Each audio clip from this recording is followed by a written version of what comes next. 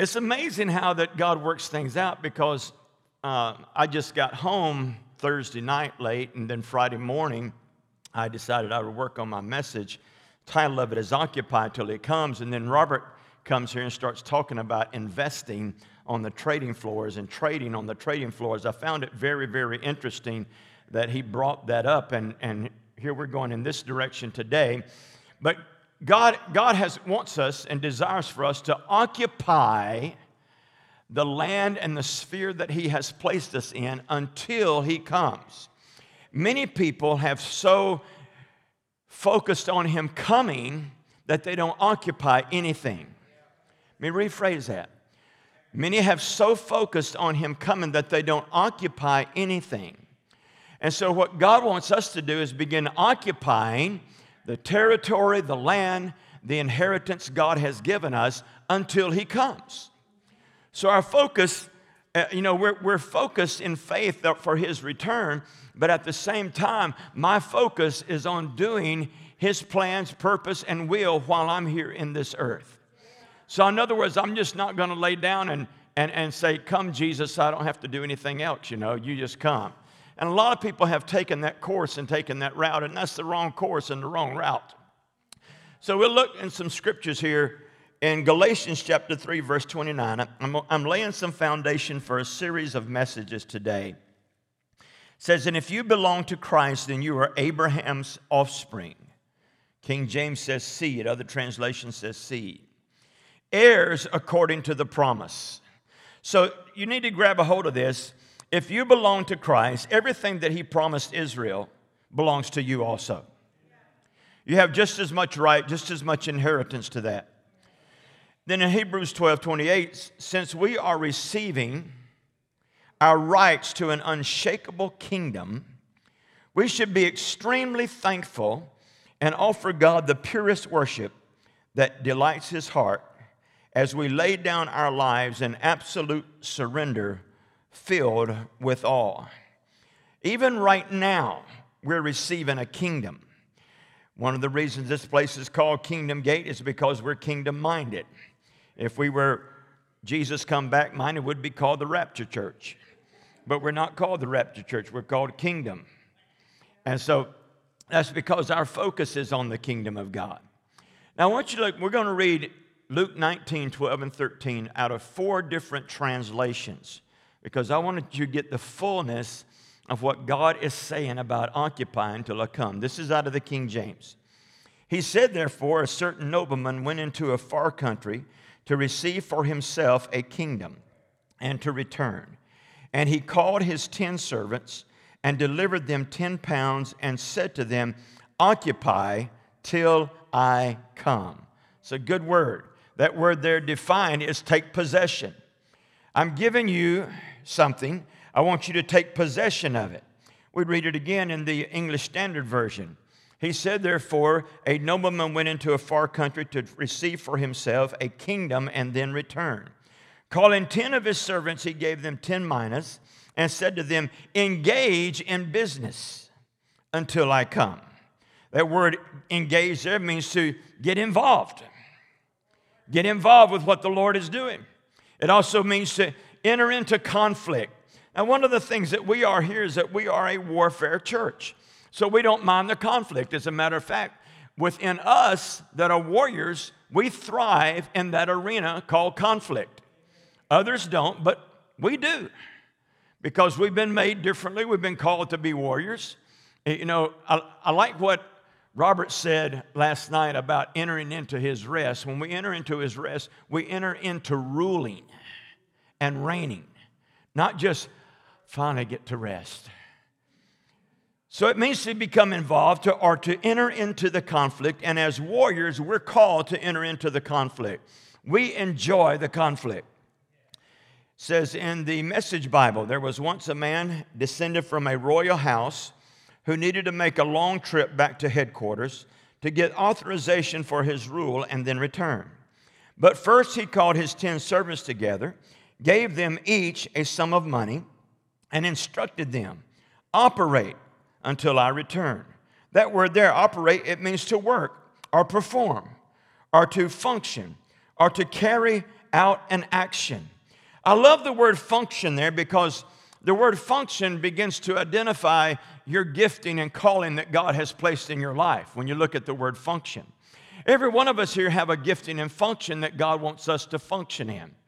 One of the things that my function, my gift primarily is that of an apostle. I have very little pastoral gifting in me. I do have a fathering gift, but very little pastoral gift, and that's why I don't like to counsel people. Because when I'm sitting in front of people counseling them, I get very frustrated and probably frustrating them. I'm not a prophet, so I can't prophesy all the time. But there are times, just like when we prophesied over the 12 cities in January, and I prophesied back in July, I think it was, about what God was bringing and coming. I prophesied then, but I'm not a prophet. So I don't try to prophesy when I don't have a word. That's a good word there. You need to grab hold of that. But a prophet can prophesy anytime. So they'll jump into that function, but a prophet can't operate as an apostle. It can try to, but probably get frustrated or operate as a teacher. One of the things I tell people all the time, I tell prophets is, stop teaching, please. Because it's like when a prophet teaches, it's like going on a rabbit trail. They're going everywhere. You should have heard Chuck Pierce before they harnessed him to PowerPoint. I remember the days of Chuck Pierce before PowerPoint, and this man was all over the place. You couldn't follow him. It's because he's a prophet. But a prophet is very challenging for them to be a teacher. Now, they can teach you how to prophesy. Same thing about a teacher. Teacher can't function as an apostle. Neither can an evangelist function as a prophet. They can be prophetic. But when you find your function, you become very good at what you do. Whether it's hospitality or whether it's the gift of giving or sowing, you become very good at it. And it's noticeable. And so God wants us to take our gift and our function and begin functioning in that arena. That's what that word means there, to function, the word operate. In the New American Standard, he said, a nobleman went to a distant country to receive a kingdom for himself and then return. And he called 10 of his slaves and gave them 10 minas and said to them, do business with this until I come back. That word do business means to trade. A volume of trade is what that means.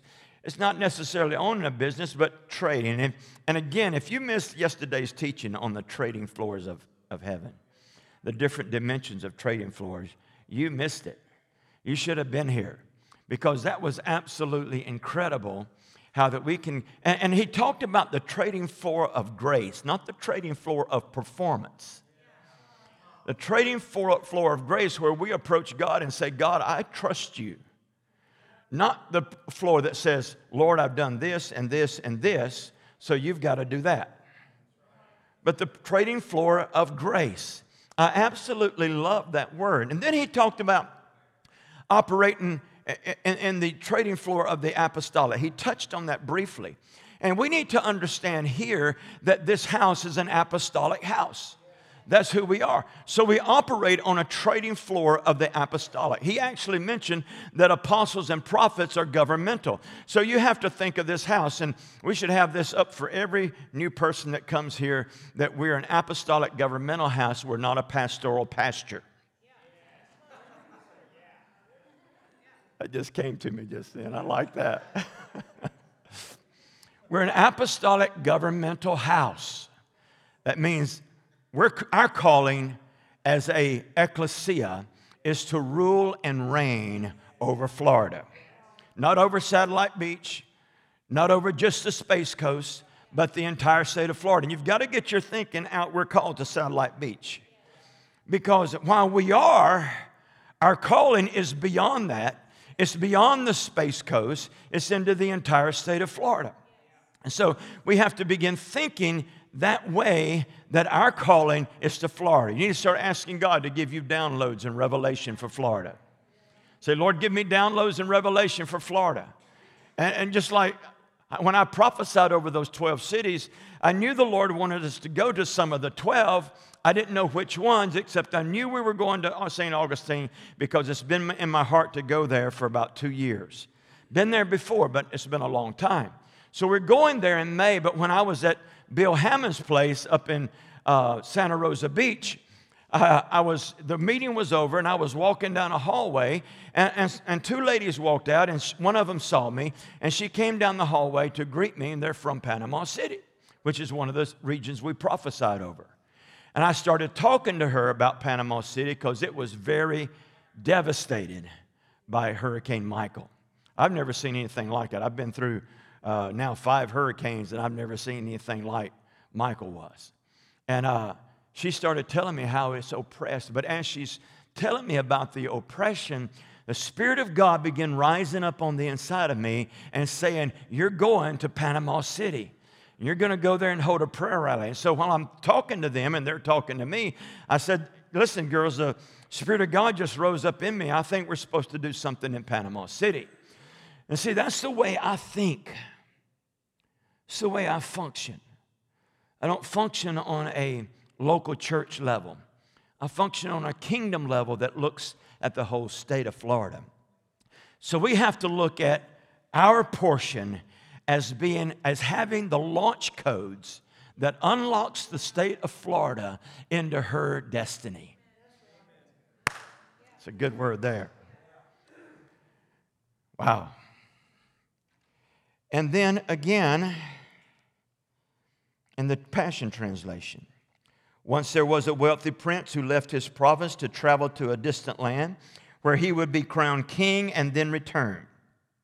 Before he departed, he summoned his 10 servants together and said, I am trusting each of you with $50,000 to trade with while I am away. Invest it. Put the money to work until I return. I love this invest because it actually means, the definition of it is to put the money to work, and also to furnish with power. So he's not necessarily talking about money here, but he can be talking about money, because when you start investing into the kingdom of God with your finances, I promise you, it will come back to you in immeasurable ways. But he's also talking about investing our gifts and our functions in who we are. You're not just called to come to church on Sunday, to say a prayer at bedtime, and pay your tithes. All of that we should do. But our calling is to invest what God has put in us into the earth, into others' lives. Getting involved in what's going on in the earth, taking that investment that God has given to us, that kingdom portion that we have, and letting it become leaven within the earth. Woo! Some good stuff there. Because see, if you just, and we should do this, if we just come to church on Sunday, pay our tithes, and we should do that, but we're not investing beyond that, then we're not fulfilling the destiny that God has given to each one of us. And your destiny is far beyond this local house. Far beyond it. Rupert there has a dream and investment of having a training center over in his house. You should see his house. He's still working on it.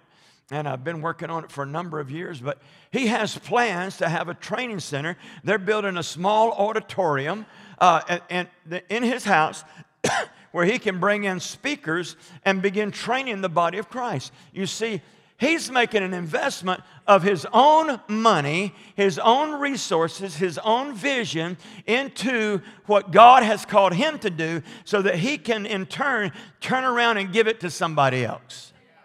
Woo, it's good. I love Martin Luther King.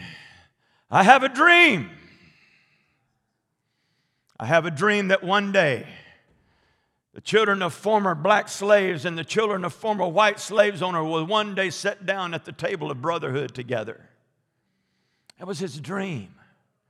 And today that dream is beginning to be fulfilled across the land. That brothers and sisters, some who are slaves and owned by the ones who had slaves, are now sitting down together at the table of brotherhood. But that man invested his entire life into that dream that God placed in him, to the point he was willing to die for it, and he did.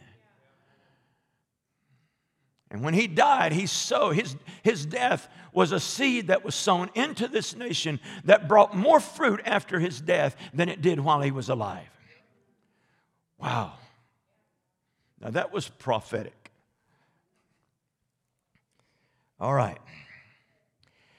We have been called by our Heavenly Father to take possession of the land and the inheritance. To those of you who are a part of His kingdom, it is our privilege to be able to possess and steward that which God has given to us. I want to say this again. We have been called by our Heavenly Father to take possession of the land and the inheritance. To those who are part of His kingdom, it is our privilege to be able to possess and steward that which God has given us. Joshua and Caleb, and I'll talk more about them in another message, they were possessors of the land. While the other 10 said, let's go back to Egypt, Joshua and Caleb said, let's possess the land. God wants us to become possessors of the land also, to invest, to operate, to engage in the calling of God that He's placed within this land. So what is a possessor? It's to have as belonging to one, have as property, to own, to possess a house or a car, to have as a faculty, quality, or the like, to possess courage of the Spirit, especially of an evil one, to occupy, to dominate or control a person from within. He thought he was possessed by devils. It's also feelings or ideas, to dominate or actuate in the matter of such a spirit. He was possessed by envy. Let me share this with you. Those of you that own a home, you own far more than a home. You own the sphere that God has placed you in. He has placed you there to steward it. When He placed Adam and Eve in the Garden of Eden, He told them to cultivate or to steward the land, that they had authority to do that. He told them that He had given them dominion to rule in the sphere that God had placed them in. He told Joshua and Joshua, He says, every place that the sole of your foot treads upon, I've given it to you. Now, his foot didn't tread in America. His foot tread in Canaan land. That was his sphere. That's where God gave him authority. His authority in Canaan land was off the chain unless Israel sinned. And one time they did, and all of a sudden they get defeated at Ai. You and I, we have dominion and authority in the sphere that God has placed us in to rule and reign within that sphere, to be able to trade within that sphere, to be able to dominate that sphere that the Lord has us in. On the job that you work, you should be the most like employee there by your employer. Your employer should go to you before he goes to somebody else, because you dominate that sphere. As a matter of fact, whoever you work for, you should work harder than anybody else that is there, because you have the ability to dominate and rule and reign there. Good word. I will. Thank you, Cheryl. And you've heard me say this, but I want to tell this story for those who have not heard it and those who may be watching that have not heard it, because it goes along with this. About a year before we moved to this region, I had taken my son and two granddaughters and Cheryl, and we came over to Cocoa Beach, and I rented a big old 3 or 4 bedroom place. And we were staying there, we were just hanging out on the beach, and Kenna's down in the water playing with her daddy, but Michaela's sitting beside me. I said, Michaela, why don't you go down there and get in the water with your dad and Kenna? Y'all have a good time. She says, no, I'm not going down there, Pawpaw. I said, why not? She said, this stretch of beach and ocean right here has more shark attacks than anywhere in this nation. She had Googled it, and it's true. No, people don't usually get killed over here, but they get nipped or bit, and that sort of thing.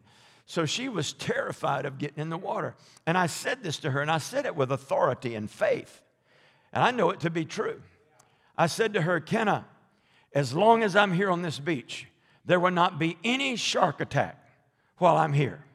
She said, how do you know that, Paw? I said, I own all of this. Now, I couldn't convince her to get in the water. But that's the way I operate. That's the way I feel in my heart. Hal and I and some others went to Tallahassee back in October, wasn't it? The end of October, somewhere along there, to pray over the election. In my spirit, I knew if there was not a shift, that we would not have a conservative in office. We would have a socialist liberal in office.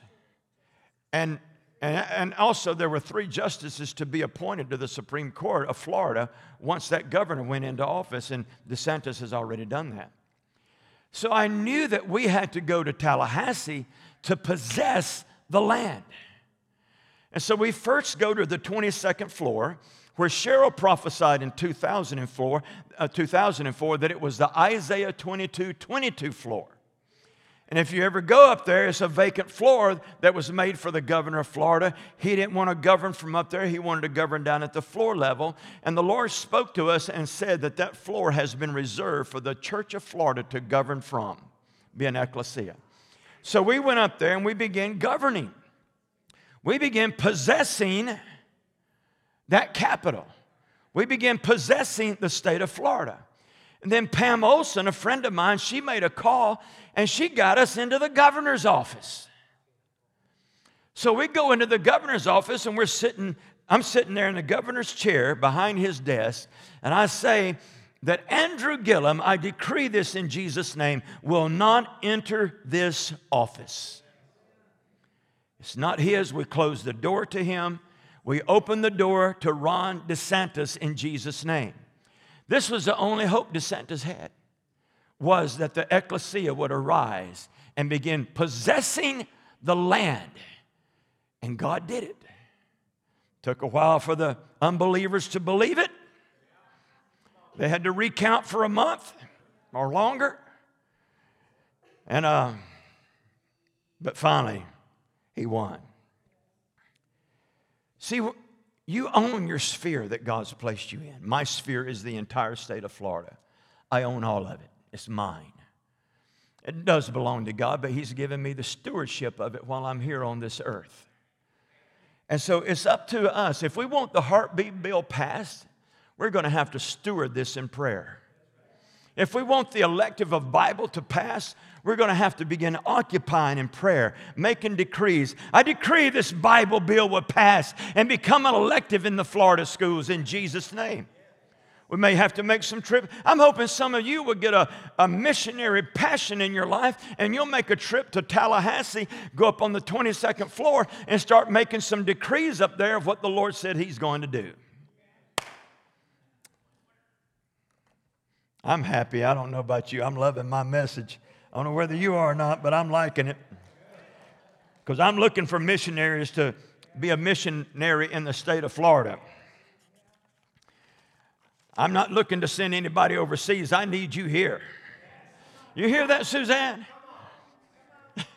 You hear that, Vips? Thought I was just going to talk to her. I wasn't just talking to her. We need you guys here because we've been called to govern.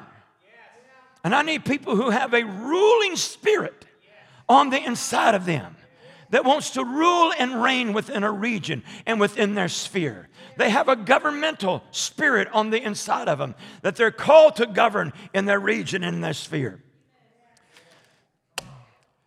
Some of you need to renew your mind and who God is on the inside of you and who He has made you to be. You need to realize that you're an ambassador of another kingdom. You're not an ambassador of your family. You're not an ambassador of your children. You're an ambassador of the kingdom of God. And you have been placed on this earth as an ambassador to rule and reign, to preach the gospel of Jesus Christ, to preach the gospel of the kingdom. You're called and rule and reign within this earth. And when you're in your sphere and you're ruling and you're functioning in your gift, there's nobody like you. But you get outside your gift, I wonder who you are. Where did that come from? Hello.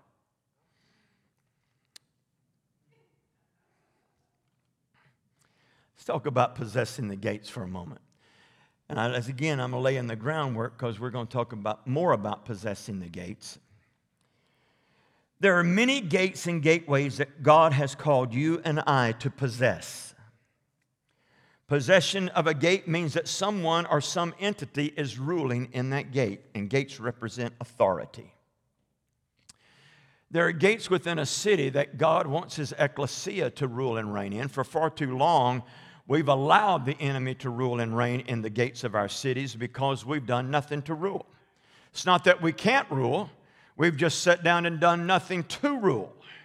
There are cities right now that are going through transformation, and I'll tell you one is represented here, and that's Titusville.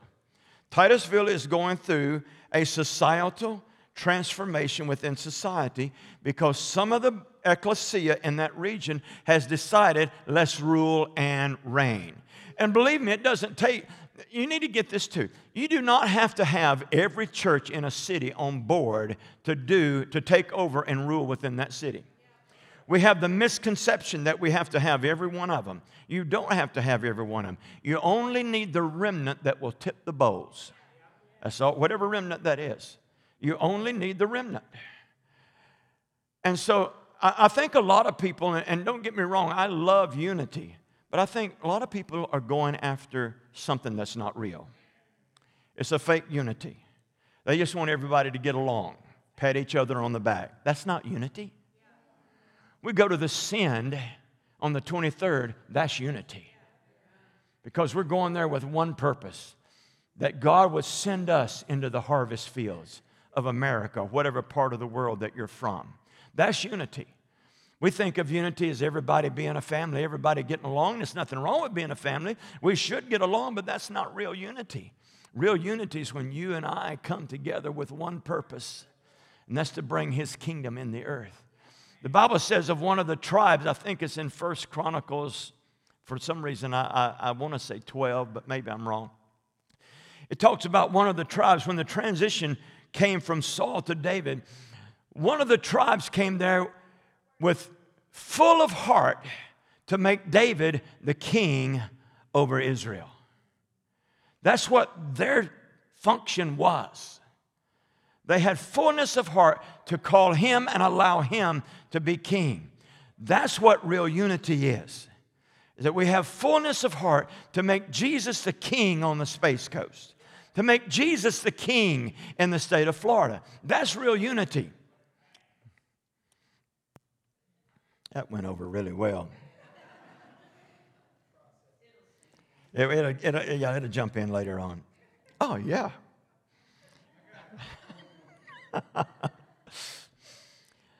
Now, there are many different types of gates. One is the first one I want to talk about, and I'm not going in detail on this, I will later, is your mind gate. When it says in Psalms 24:7, lift up your heads, O ye gates, the first gate you've got to open up is the gate of your mind.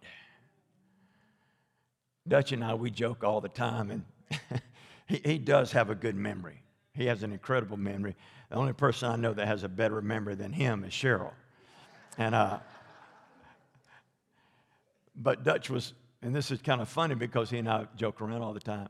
He said something, and I said, I don't know. He says, Malone, he said, I've got a memory like a steel trap. I said, yeah, and it's rusted clothes. Now, he and I joke like that all the time. We're just like brothers. You should see us going back and forth, texting over the phone. And but anyway, one of the gates that has to open up is the gate of your mind. You have to realize and believe that you have been sent by God into this region and territory. See, I know Pam Durstein has been sent here by the Lord. There's no doubt in my mind about it. I wanted her to be sent a long time ago, but the Lord sent her to Fort Lauderdale for a while, and so I just told her, I said, I'm going to let you go there for a while, and then I kept praying her in here because I knew that she was supposed to be a part of us and tied to us because she is who we are. Some of you others the same way. I feel like the Lord is sending this couple from Titusville. And listen, I'm not trying to be the Lord. I'm not trying to tell you what to do. And this is not a word from the Lord, but I just feel in my gut a connection with you guys. Same thing is true with many others. And the enemy will work really hard to get your mind closed where you feel like, what am I doing here? Why am I here? He'll try to get you to close your mind so that you're not thinking the way he thinks. You're not seeing yourself the way that he sees you. I mentioned it last week. I'm reading a book right now called Switch on Your Mind by Dr. Carolyn Leaf. Switch on your brain, yeah. Switch on your brain. See, I told you she remembers everything.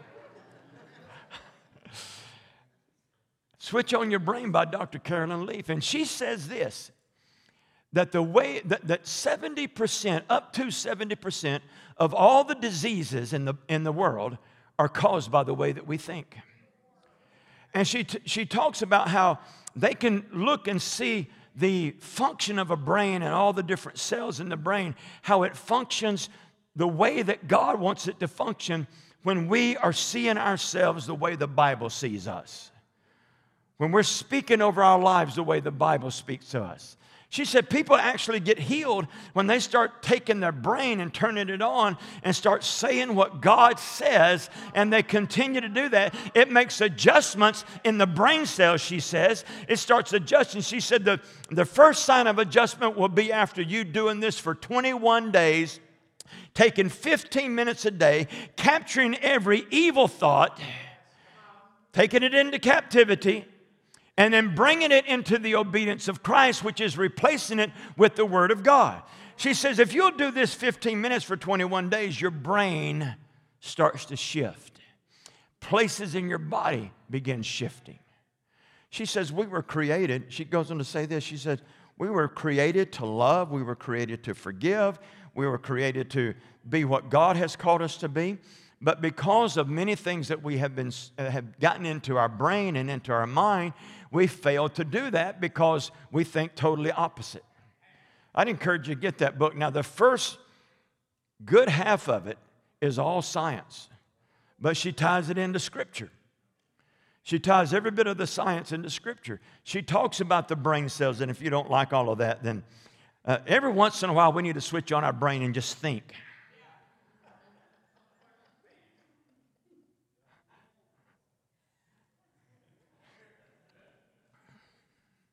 As Bryant said a while ago, smile. I've often said if you smile, revival will break out.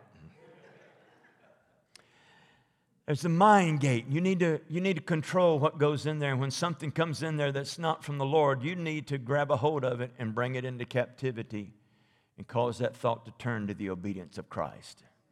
That's 2 Corinthians, the 10th chapter. There's also the eye gate that we see with these eyes. And that eye gate allows things to come into your mind and into your thinking. Same way with the ear gate or the nose gate. That nose gate smells. That we have that mouth gate, which many of us will enjoy today at lunch. And we have that touch gate. I love it when Cheryl touches me. And I just start singing, she touched me. Oh, she touched me. But there's something about when you touch someone.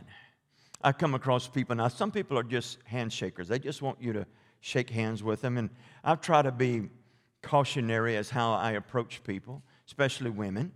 And there are some people who will say, I'm not a handshaker, I'm a hugger.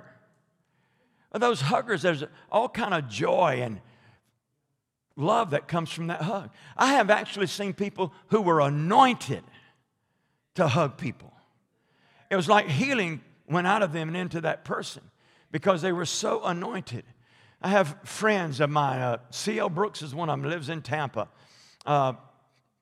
Used to, when he was in practice, he played the trumpet as good as Phil Driscoll ever thought about playing it. And this guy, he's a touchy kind of guy. He touches. He actually sent me a text the other day, and it was when I was busy and I forgot to text him back, just like I have some of you. But that's a gate that touches a gate. There are also many other gates. People, when they think of gates, many times only think about gates into the city, the entrance into a city, and those are gates. But I'll tell you several other gates. The government mountain is a gate. Business mountain is a gate. Media mountain is a gate. Education mountain is a gate. Family mountain is a gate. Hospitals are gates. If you want to see, I don't want this to happen to you. And if you have any kind of a seer gift, you stay in a hospital and spend the night in the room there that the patient is in, or if you're a patient, you'll see this as well, that the demons go into operation in the hospitals after midnight. Big time. Big time. And my cardiologist told me when I first went in the hospital down in Palm Beach County, he says, Ken, I want to get you out of here as soon as possible. I said, yeah? He said, yeah, these demons know who you are. And I want to get you out of here as quick as I can. Man, what a nice doctor to have. Many of them want to just keep you there, especially if you have good insurance. You have all these different gates. Government's a gate. Tallahassee's a gate. That's why it was necessary for us to go there in October and close the gateway to a socialist and open the gateway to a conservative. It was important for us to do that. Gates or portals, listen to this. This is from Genesis 28:17. Heavens and the earth. He was afraid and said, how awesome is this place? This is none other than the house of God, and this is the gate of heaven. This is when Jacob was going through his transformation to become Israel. Genesis 28:17 is what that was. Revelation 21:21, New Jerusalem gate. The 12 gates were 12 pearls. Each one of the gates was a single pearl, and the street of the city was pure gold, like transparent glass. So he's talking about gates there. One of the things you need to understand about heaven, and I hope you get this, is that earth looks like heaven, except earth is in an unredeemed state. Heaven has streets, rivers, trees, so does the earth. I won't say we have everything that heaven has, but everything is made in earth after his image. Heaven looks a lot like the earth. It's just it's in a state of peace and no wars, no fights going on. So when you get there, you're going to see animals there. You're going to see fish in the rivers. Ezekiel 47 identifies the river of life. So does Revelation 21, I think it is, identifies the river of life. They have fish in them. You're going to see all that. As a matter of fact, when you get to heaven, you're going to still be occupying until, from now on. Because the people in heaven, they have jobs that they do in heaven. They're just not just sitting there and just kind of on a cloud floating around. They literally, one place in the book of Revelation, I think it's the 5th chapter, it talks about those who are martyred are under the altar in heaven, and they're crying out, Lord, how long will you avenge us of the blood that we shed? They're praying. What do you think the great cloud of witnesses doing? They're here right now. They're looking over us right now. Great cloud of witnesses. I believe that they're saying, come on, Danielle. Come on, Kendall. Come on, Debbie. I believe that they're releasing words out of heaven. Wow. Don't be surprised if one of those great cloud of witnesses doesn't show up here one day. Jesus hung out with Elijah and Moses just in the air, just above the earth. Wow. There's gates of a city, gates of a state, gates of a nation. There are time gates, gates of time. Whenever the rockets are launched or the space shuttle, when it used to be launched, it had a window of time it had to launch in. If they missed that window of time, they had to wait for the next window to come around. They just couldn't launch anytime they wanted to. There was a window that would, and things were aligned in that window for them to get the rockets or the shuttle where it needed to be when they launched at a certain time. If it didn't launch at that time, they had to wait. There are gates of time. I mentioned this to you. I tell people all the time, I said, if you got a prophetic word, give it to me or come up here and give it. And during our 3 days of consecration, I went down to one of our spiritual daughters, Wendy, and I said, do you have anything? And she said, yeah, but it doesn't fit. She had to wait for the gate to open for her to give the word. Otherwise, it would have shifted the direction that God was in at that moment. And so she waited. And as she waited, bam, the opportunity came.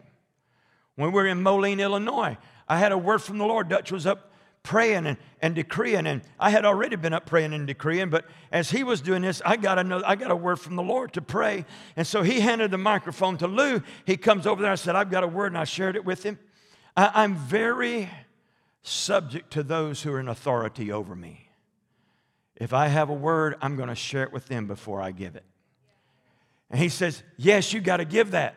And all of a sudden, Lou took it in a different direction, and Dutch looked at me and he said, we just lost our window of opportunity. Wasn't that it wasn't a real word, but there's a time gate. A word given in proper season will give life. Get in the time gate. Did you know this? Some of you do because you've listened to Dutch or you listen to me. Dutch does a lot better job of it. But where it talks about the gate beautiful in Acts, the 3rd chapter. The man sat at the gate called Beautiful. He was placed there daily so that he could beg for alms by those who were passing by. That word gate in the Greek does not mean beautiful. It's the word horeios, and it actually means right time gate. It's what it means. See, that man was placed daily at the right time gate. As a matter of fact, Jesus walked by this guy going to the temple because it wasn't the right time. Jesus waited until Peter and John were going up at the hour of prayer and walked by this man sitting at the right time gate to pull him through that gate into healing. So you have to realize there are right time gates that we move through and we move into. I had to wait for the right time gate for Pam to move up here. I kept praying. She kept saying to me, it's not time yet, it's not time yet. So I just kept praying. And finally she calls me up. She said, it's time. I got the release. I'm picking on you today, okay? So you better be good to me. The 7 mountains of cultural influence are gateways. There's a religious mountain, government mountain, family mountain, education, media, arts, entertainment, business mountain. All of these are gateways. Now, look in your Bible to Genesis 22.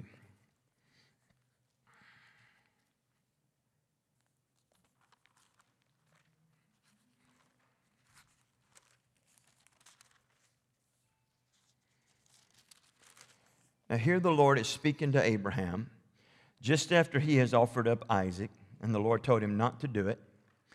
And he says, indeed, I will greatly bless you, and I will greatly multiply your seed as the stars of heaven, and as the sand which is on the seashore.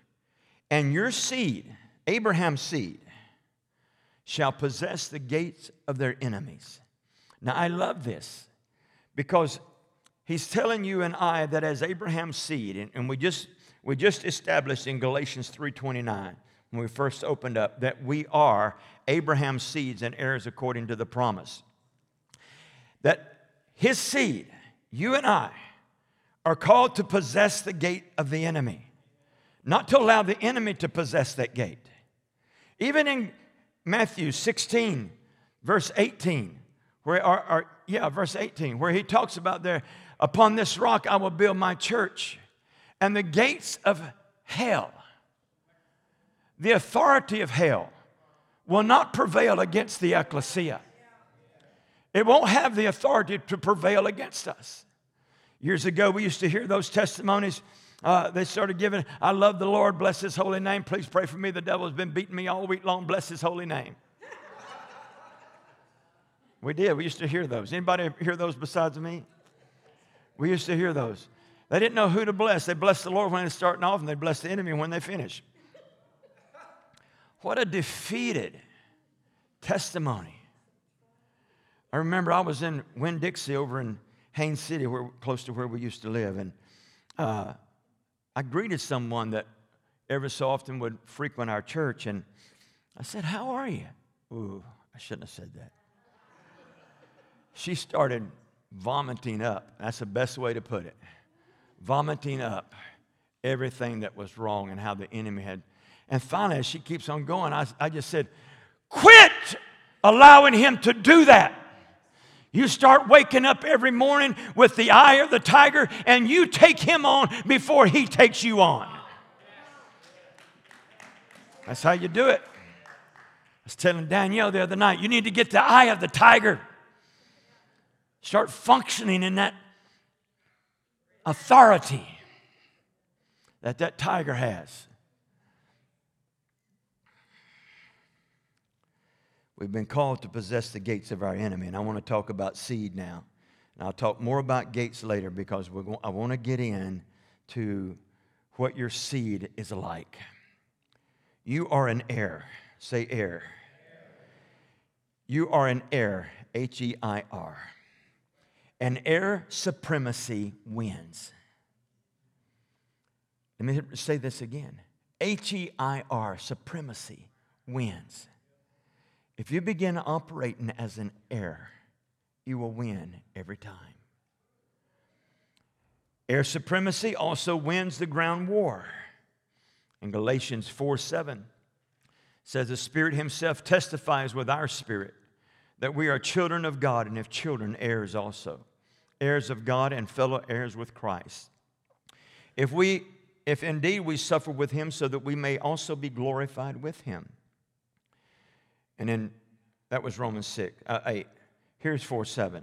Therefore you are no longer a slave. Say, I'm no longer a slave, but a son. And if a son, then an heir through God. Now, ladies, you're just going to have to get this in your thinking that you're a son, okay? I'm a bride. You can be a son. It's okay. We're going to be okay. You and I are not orphans. And one of the spirits I despise upon people, not the person, I despise the orphan spirit. That spirit that says, I don't belong. That spirit says, I don't feel like I should be here. That spirit that says, I don't think anybody loves me. Why don't you just throw out your own welcome mat then? Throw out your own welcome mat. See, that's a spirit that we do not need to foster.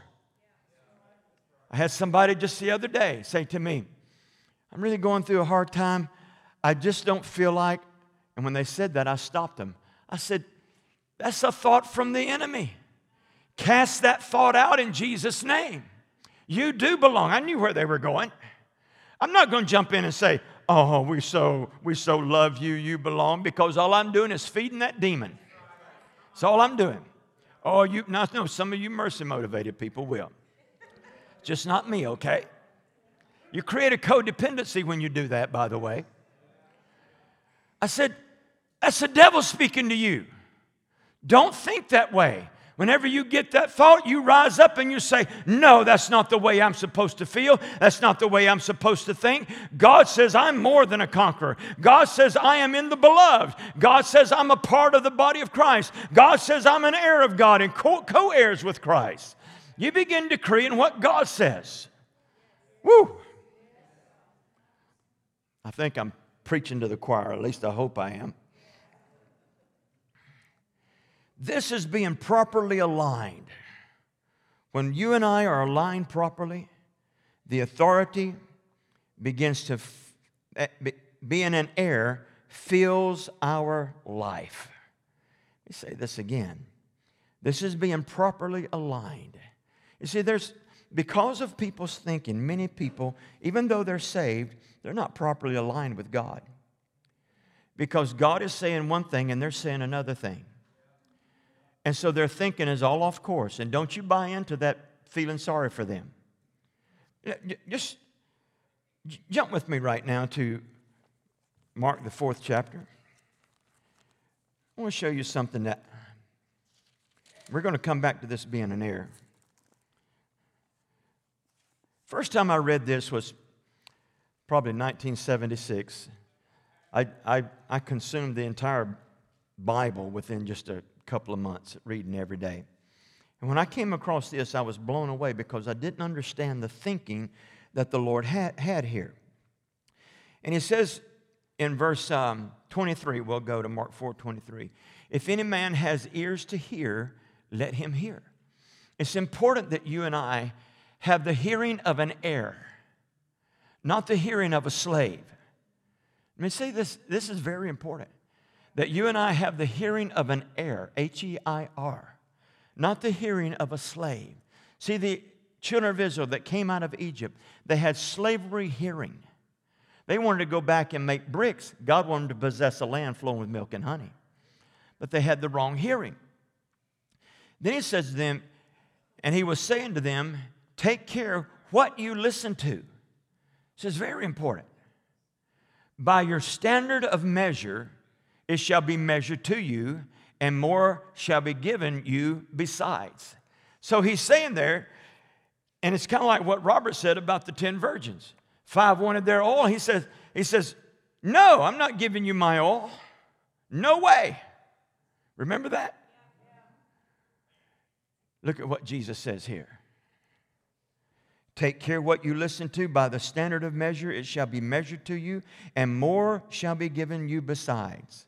For whoever has, to him shall more be given. And see, this is what I want. I want everything God has. I want the revelation. I'm going after this. I want the blessings. I want the finances. I even want the suffering that goes with following Jesus. I want all of that, everything he has, because to whom the person that has, more is given. It's very seldom that I will stop on the side of the road and give somebody money unless God speaks to me. And it has to be heaven and earth speaking to me for me to do that. Because they need to work. I don't need to take, and here we have some politicians today wanting to take money away from the wealthy and give it to people who don't even want to work. This is something they proposed the other day. They want to keep the cows from fat flagellating. They want to do away with cows. Have you seen this on the news? I can't believe this. They want to do away with cows. They want everybody to go vegan. No airplanes. I guarantee you if they did that, they would have airplanes. They want everybody else to do high-speed rail across the country. Thinking to myself, what's going on here? Here we have got a New York City being able to abort a child right up to birth. A Virginia governor wanting to allow the mom to decide whether to keep the baby alive or not when it's laying on the table there. It's crazy. Socialism. Facebook might censor this, but I don't care.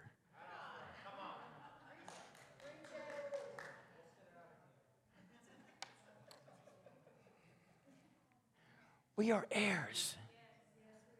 We're not heirs to that kind of junk. I'm an heir of God and a joint heir with Christ. If you're an heir, start enjoying God. You need to enjoy Him. Thank you, Cheryl. If you're not enjoying God, you're probably serving religion. You need to enjoy Him. You need to wake up saying, God, I'm so glad to be with you today. God, I'm so looking forward to this day and what you and I are going to do together. Start enjoying Him. Go fishing. How many of you like to fish? How many of you been fishing? Wow, I haven't been lately. I love to go, but I love it when I catch. I practice conservation called catch and eat. I don't do the catch and release thing. I catch and eat. I figure there might be too many in there. I need to eat some of those. But I love going fishing. I love when I start catching fish and those fish are coming in. I start rejoicing with the Lord. Thank you, God, for these fish that we're having here today. And sometimes if I'm not catching fish, I'll just start talking to Him, and then I'll start catching fish. I took my 2 girls one time. The boys were too small. I took them to a catfish pond outside of Montgomery, Alabama when we lived there. They were just young kids at the time. Took Amanda and Jennifer. How old were they? No, they didn't go. No, I knew better than to take them. Pike Road, yep. Okay, they did. Like I said, she remembers everything. Nobody's catching any fish. Nobody. And my daughter Jennifer, she's holding a rod in the water, and she said, "Oh Lord, please let me catch a fish. No sooner had she gotten the words out of her mouth, her rod went, pew, just like that. She starts reeling out, Daddy, help me. I said, no, I'm not helping you. You bring that in by yourself. And she brought that. It's about a 3-pound catfish, you know. She brought that in. But not only did she catch fish, the whole pond started catching fish. Everybody around the pond began catching fish because of one little 8-year-old girl's prayer that was released into the heavens, caused the heavens to react, and the earth began giving its fish. Lou said it, I've been saying it for years. We don't have a carbon footprint problem. We have a sin problem in America. If we start enjoying God, we'll start transforming our region. You should enjoy the Lord. I'll tell you another fishing story, and I'm going to close with this. I took one of our twin boys, Jason, and his son, Levi, who is about 23 now, but at the time he was maybe 10.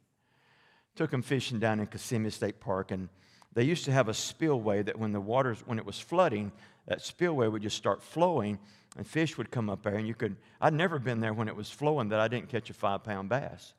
You know, every time, sometimes 8-pound. And so Jason here, I'm in the middle, Levi's over here. My first cast out, I brought in about a 4-pound bass. And the other two, they didn't catch anything, so I baited my hook back up and threw it back out. I just let it hit the water, and bam, I caught another one.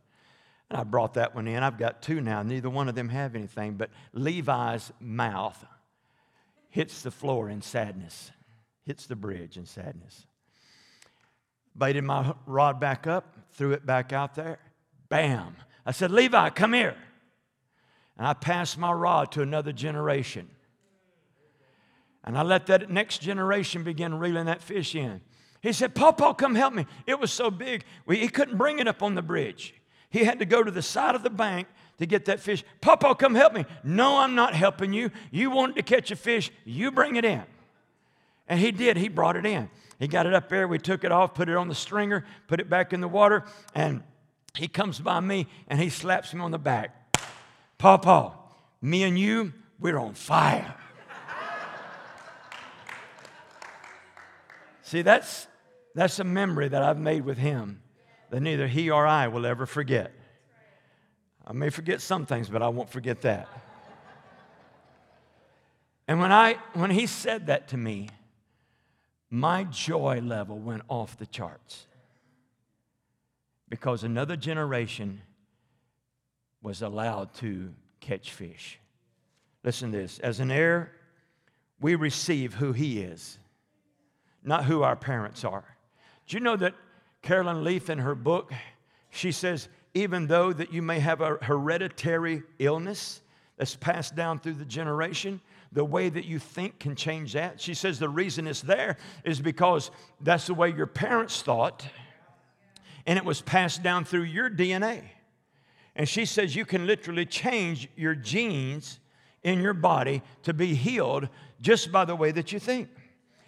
As an heir, we receive his authority, not our own. You know, I can tell when people are trying to operate in their own authority and in the authority of the Lord.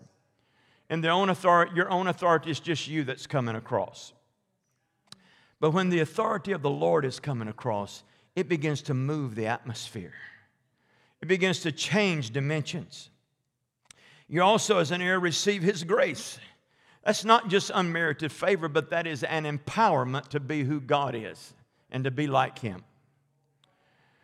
You receive authority. As an heir, you receive favor. That's being blessed all around you. You receive power, dunamis power.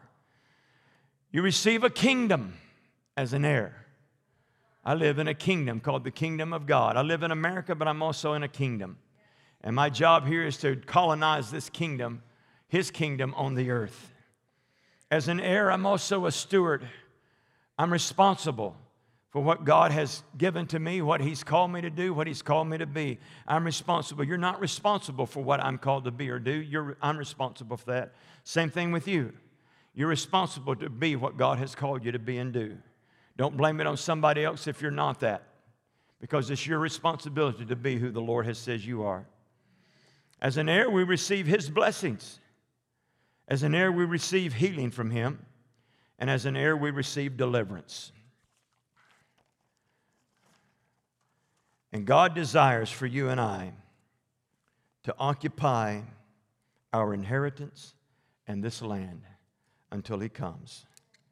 And as I occupy that inheritance, I'm going to give some away along the way, because if I give some away, I'm going to get more. Stand to your feet.